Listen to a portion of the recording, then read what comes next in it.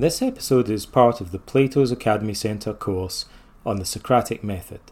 In this lesson, we'll be learning about modern applications of Socratic questioning. We'll begin by looking at the main Socratic technique of cognitive psychotherapy, and then at some helpful variations. First of all, what is Socratic questioning? The Socratic method has influenced countless thinkers throughout the centuries, all the way down to the present age. Of course, its most obvious impact has been in academic philosophy.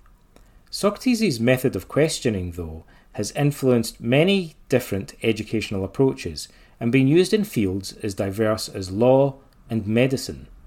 Speaking of his use of the term Socratic questioning, Aaron T. Beck, one of the pioneers of cognitive behavioural therapy, or CBT, said in an interview, "I came across the notion of Socratic dialogue when I read about it in my college philosophy course.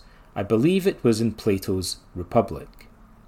Beck's early methods of Socratic questioning led to many subsequent variations, which became central to all cognitive psychotherapy.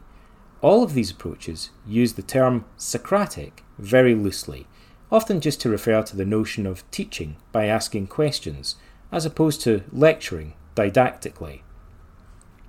As we've shown, hopefully, there was a lot more to the original Socratic method than just asking lots of questions.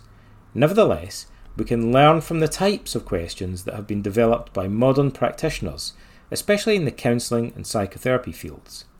Some of these are perhaps even questions that Socrates himself would have found helpful. First of all, questioning evidence. It has often been said that the basic question used in early cognitive therapy by Beck and his colleagues was simply, where is the evidence for that? This is a great question. Researchers and clinicians in psychology, medicine, and other fields are in the habit of asking this question at conferences about the claims being made by their peers. It's part of the scientific method.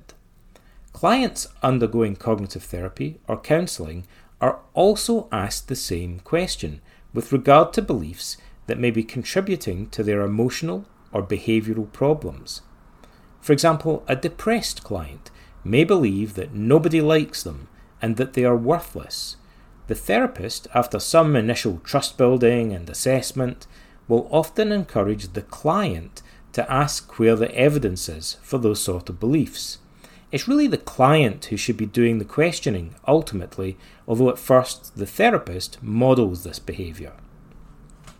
This can be taken a step further by, like Socrates did, drawing up two columns, although today we usually use the trusty flip chart or whiteboard.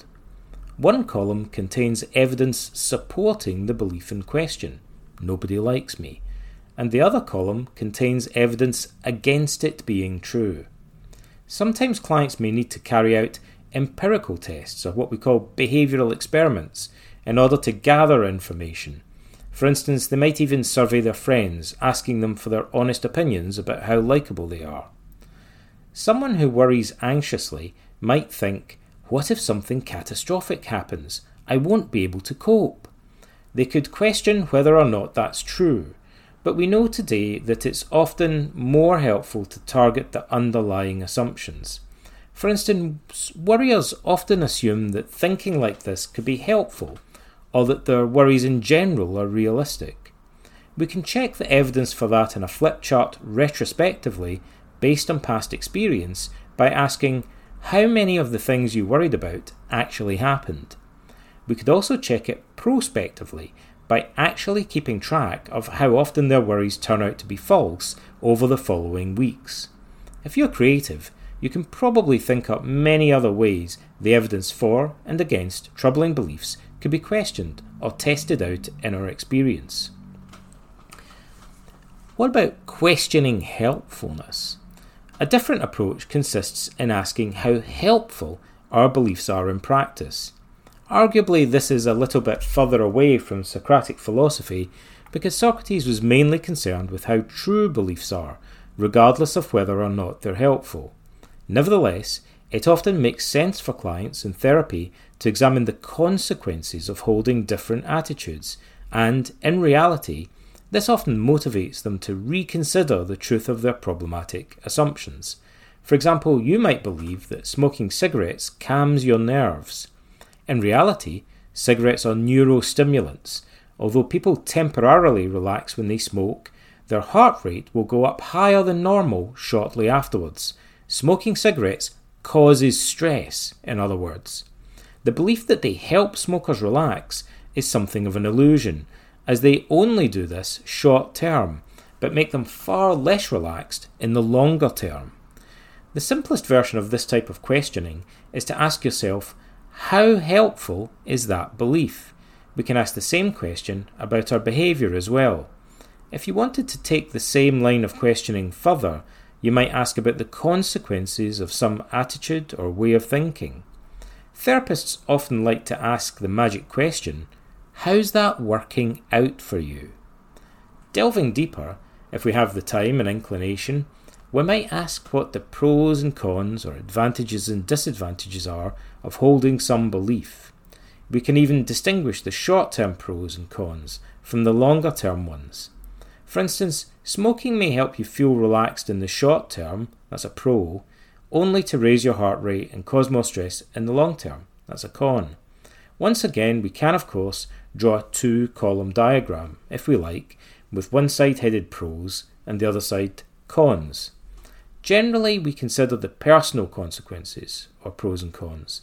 Sometimes, though, you might also want to consider the consequences of a troubling attitude or behaviour for your loved ones, or for different aspects of your life, such as relationships, work, physical health, mental health, etc. Dividing the consequences up into various domains of life often helps us to evaluate the wider impact of our thinking and behaviour. So you may consider also the impact on yourself and the impact on other people. In addition to questioning the evidence for and the helpfulness of our beliefs, cognitive therapists use a strategy described as questioning the logic of our reasoning. We'll be examining that more in the next lesson, where we'll discuss how it compares to the way philosophers learn to spot common logical fallacies.